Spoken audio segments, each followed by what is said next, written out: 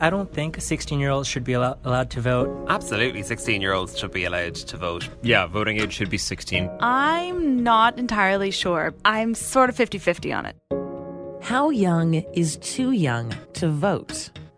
Could a 16-year-old be trusted to make an informed decision at the polls? It's a question that's being debated across the country. I'm Nikki Reitmeyer, and this is Why.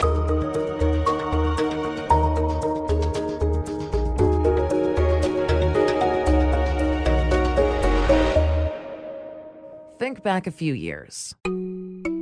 How old were you when you first voted? I was 18 years old, and I remember because of what happened when I went to the polling station, but I'll tell you about that in a few minutes.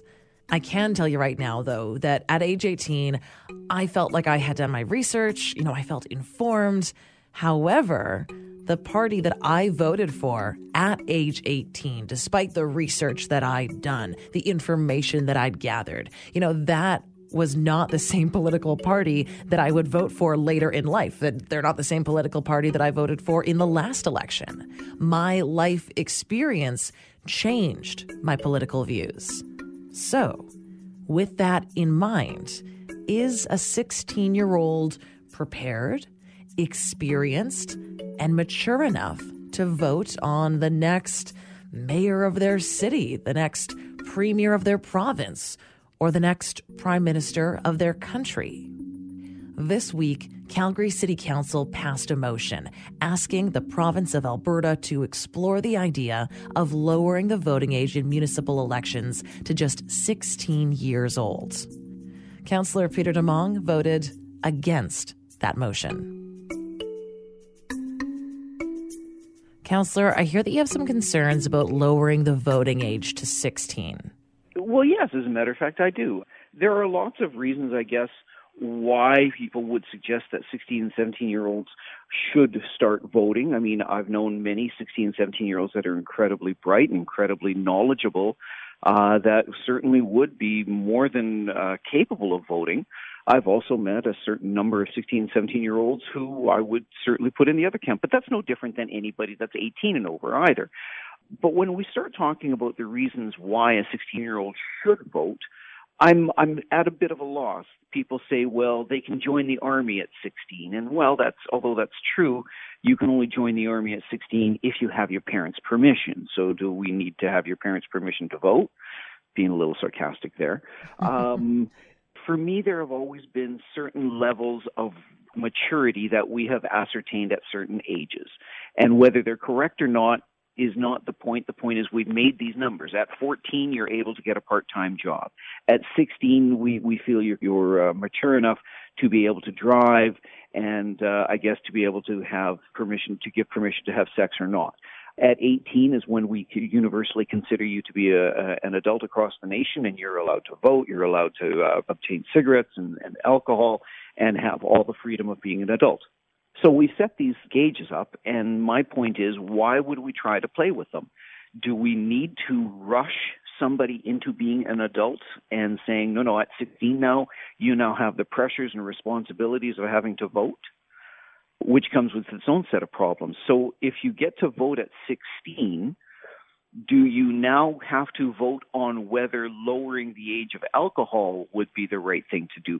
Because you get into some really weird dynamics, because if you can vote at 16 and some of the issues are dealing with something that you don't even get to do until you're 18, how do you balance that? A point that you raised there that I think is interesting to discuss further, because I've had a bit of personal experience with this, is, and I know you were joking when you said it, but parents influencing a younger person's vote. I remember even when I was 18 going to vote for the first time and walking to the high school where we were going to be doing the voting, and the lady behind the table taking the registration said to me, "Oh, so your parents told you who to vote for, huh?" And, well, the comment from her was a bit rude at the time. There is this perspective that a parent could too deeply influence someone like a 16-year-old's opinion on who to vote for. That is absolutely valid, and then you've got to play in the other card. I know that when I was 16 and 17, I had a number of high school teachers that were extremely impressive on me that I took to heart their comments and their concerns, and I idolized a couple of them. So I think that might have an equally effect, although I guess you could say that the same thing would still happen at 18 at university. But yeah, let's not kid ourselves. At 16 and 17, your peers are your most important pressure group, and I believe that's part of the reason at 18 you're a little bit more mature and you're able to kind of set aside what your peers are suggesting, and whether your peers are your teachers, your parents, or your friends. This is part of the whole maturity process. The counselor raised his concerns, but the motion still passed. So why do those who support lowering the voting age think it's a good idea? Meet the man behind this whole initiative in Calgary, City Councillor George Chahal. Well, I've been talking to a lot of youth in the community and seen how engaged they are and wanting to become more engaged in our municipal government. You know, if you vote when you're 16 or 17, you have a higher propensity to vote later in life. Cognitively, studies have shown that 16 and 17-year-olds are at the same place as older adults, with being 18 to 21. And many countries around the world have shown that 16 and 17-year-olds actually vote more than the age group of 18 to 21. And many countries, such as Austria, Scotland, Brazil, Argentina, Ecuador, have reduced the voting age to 16, as well as many municipalities in the United States and across Canada. We're looking at it as well. I think this is just a great opportunity to engage our young adults into the electoral process. One other issue in Alberta and across Canada is school trustees who represent you, educating you. And in Edmonton, the school boards up there have been talking about allowing 16-year-olds to vote for public school trustees as well. So I think this is a change that's occurring throughout the world and across North America and here in Canada. And I think we really need to look at engaging our young adults.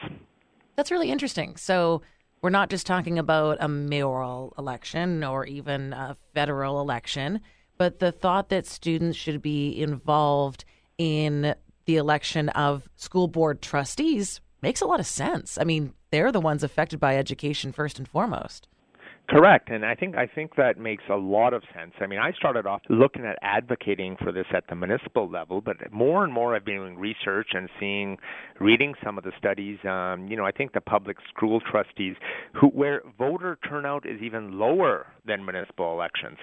You know what? You can pay taxes. You can hold a job and pay taxes. In Alberta, you can actually start working at the age of 12. So a lot of 16-year-olds are already working at part-time jobs, whether it be a local coffee shop, or we just had the greatest outdoor show on earth here at the Calgary Stampede, where many young adults are working there. You can get a driver's license and drive at the age of 16. People will say that, well, you need to have some skin in the game. Well, I think they do have skin in the game when they can do all those things.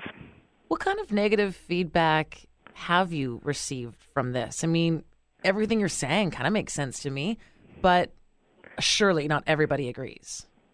No, and there is a lot of opposition, but I think somewhat misinformed opposition that 16-year-olds aren't adults, they don't have skin in the game, they don't pay taxes, they don't understand how the world works, how the real world works, and I'll debate and talk to anybody when we can have an informed discussion, and they can have an informed discussion saying why they think it shouldn't happen. I'm okay with that. That's fine.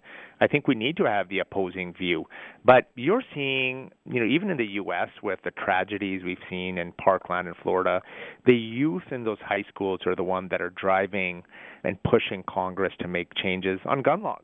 And if you look at California, I've heard there's over a couple 100,000 16 and 17-year-olds who want to vote in the upcoming primaries in that state.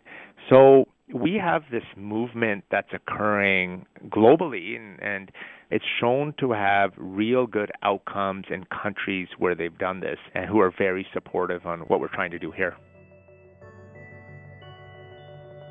But this idea of lowering the voting age isn't limited to just Alberta.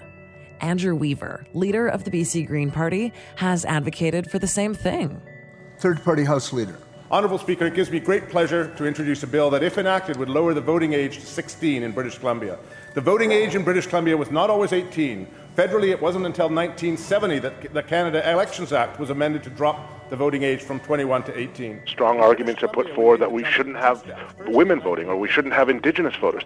The reality is times change, and as time changes, it's important to reflect that change in who and how we vote. In recent times, other politicians across the country have pushed for the same thing too. Liberals in Newfoundland and Labrador have a bold proposal that they want you to consider. The party voted in favor of lowering the voting age to 16. An Ontario politician who has formally proposed to lower the voting age from 18 to 16. His name is Arthur Potts. You can buy a membership in a political party at the age of 14, and in doing so, help shape political platforms and choose candidates. But of course, the debate rages on. You have heard the question. All those in favor say aye. Aye. Those opposed say nay. Well, I have a 15-year-old daughter, and I mentioned this to her, and she said, I think it's a great idea, and we can vote for the Rhinoceros Party. So I think that's your answer right there. You know, speaking with these students yesterday, they have so much to say. Oh, they got an opinion, but is it an informed opinion? Normally it's just what dad says or mom says, right? Do you think they would be an educated voter? Oh, absolutely. Depends who wins.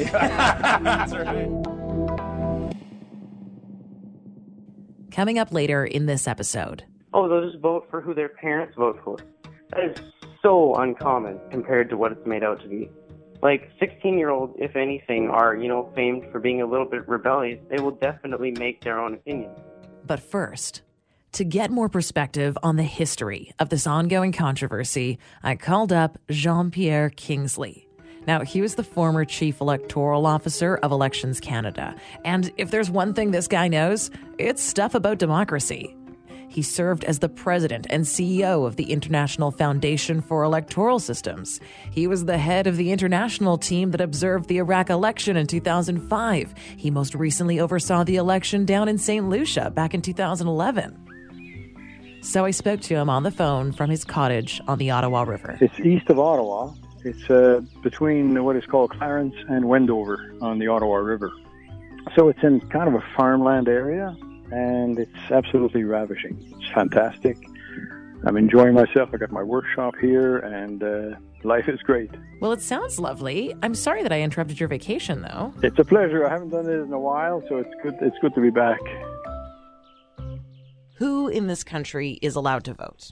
Everyone in Canada, except people who have not yet attained the age of 18. Everyone means everyone except the Chief Electoral Officer, who does not have the right to vote. Everyone else has the statutory right to vote. Going back through history, though, that wasn't always the case in Canada, especially as we go further back into history.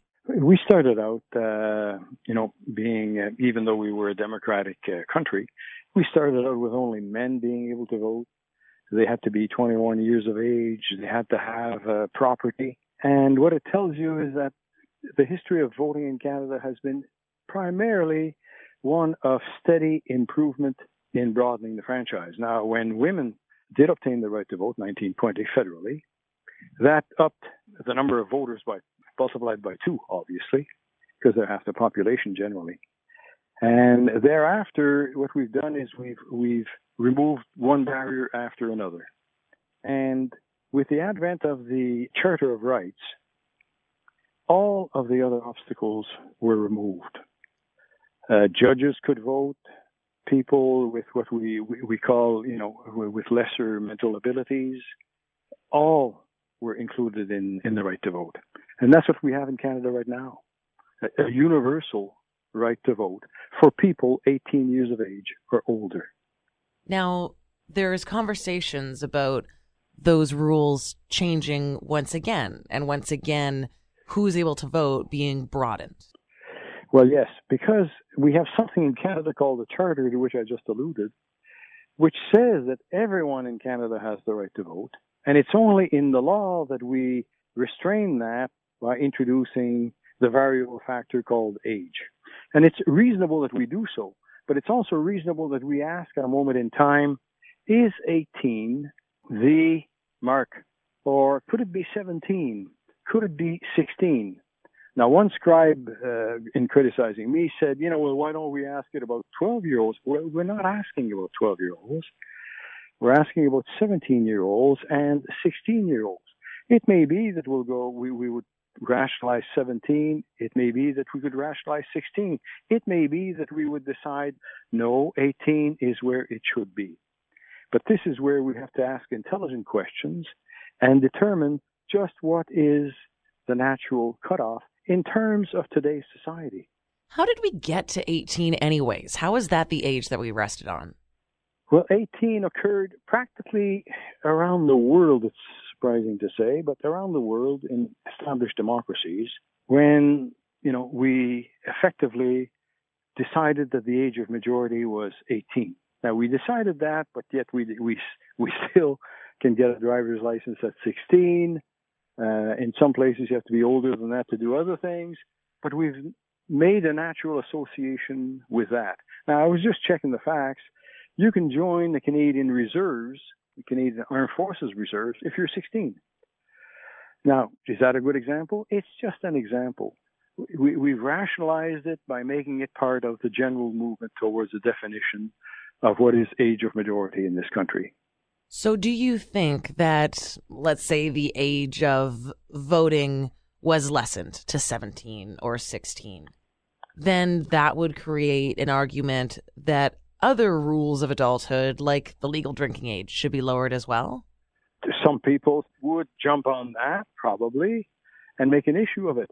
And I'm saying the two are separate, just as they are separate now. Without lowering the age of drinking in any province, one could be lowering the voting age.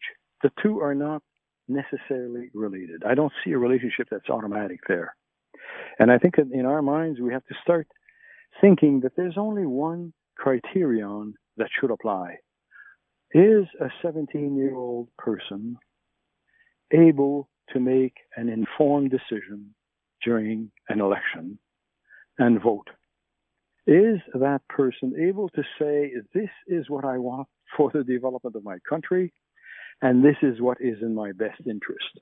This is what voting is all about. Okay? It's choosing between representatives and choosing who shall form the government based on what they're telling us. Are 16-year-olds and 17-year-olds able to make that judgment?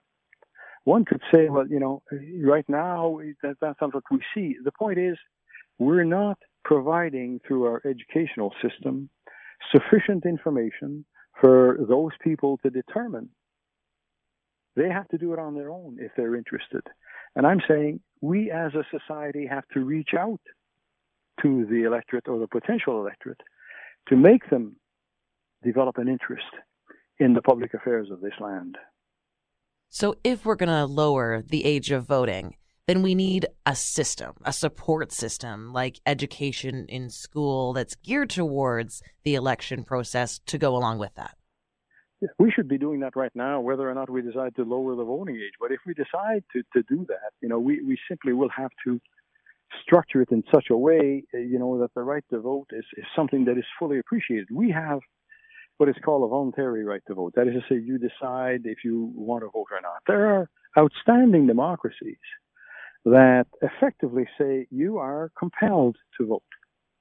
Australia does it. I mean, I'm going to choose countries to which we can easily relate. Belgium does it. The penalties are not overwhelming unless, certain circumstances apply, but generally they're not overwhelming. But the point is, you see Australian elections, you see all these young people lined up with their surfboards waiting. They're taking time off from the surfing. They're coming in to vote. There's what they call barbecues that they hold, to celebrate the event. And we're far from that, because we think it's absolutely necessary that this is only something that occurs when I fully decide on my own. And I'm not compelled to vote. That is not any more necessary for the system. Just like in Australia, it is not necessary for them to have compulsory attendance at the polls. They do it, and it pays dividends. Because what is tied to a higher participation rate is the credibility of the process, the legitimacy of the end result. And what we want in a democracy is for those decisions to have as much legitimacy tied to them as is possible. And what I'm saying, we can do a lot better. Right. So getting more people out to vote doesn't necessarily just come down to broadening the group of people that can vote, but actually having those eligible people believe in the system in which they're voting in. Right. Because when you get people to vote, beyond the fact that they're choosing their representatives, they're also buying into the democracy that we have. They're signaling that they belong and they wish to belong and they wish to participate in the decision-making process.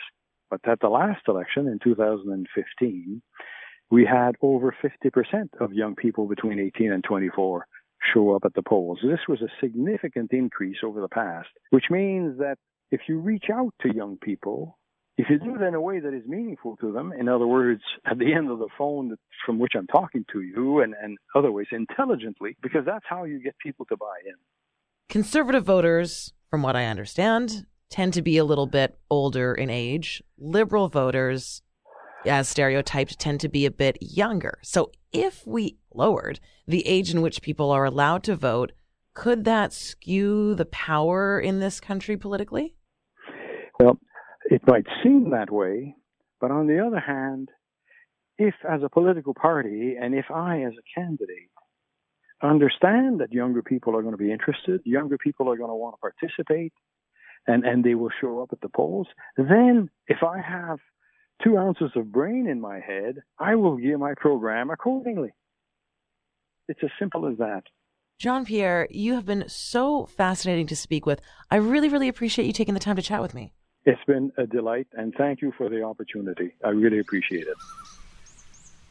So Jean-Pierre went back to enjoying his cabin, and I carried on in pursuit of one final perspective, the perspective of a high school student.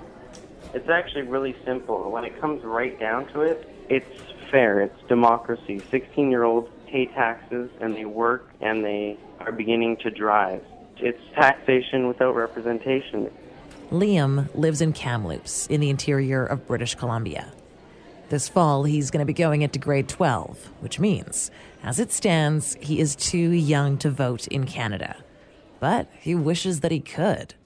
Liam recently presented his local MLA with a petition hoping to lower the legal age of voting. Teenagers, we do get taxed, albeit a little bit less than adults, but we still do pay taxes, and we should have some sort of a say at least as to where those taxes are going. I would even suggest if people are really so opposed to teenagers getting a full vote, even a half vote, even just a vote that counts for half or maybe a quarter of a regular vote, just some sort of input towards our government because we pay taxes.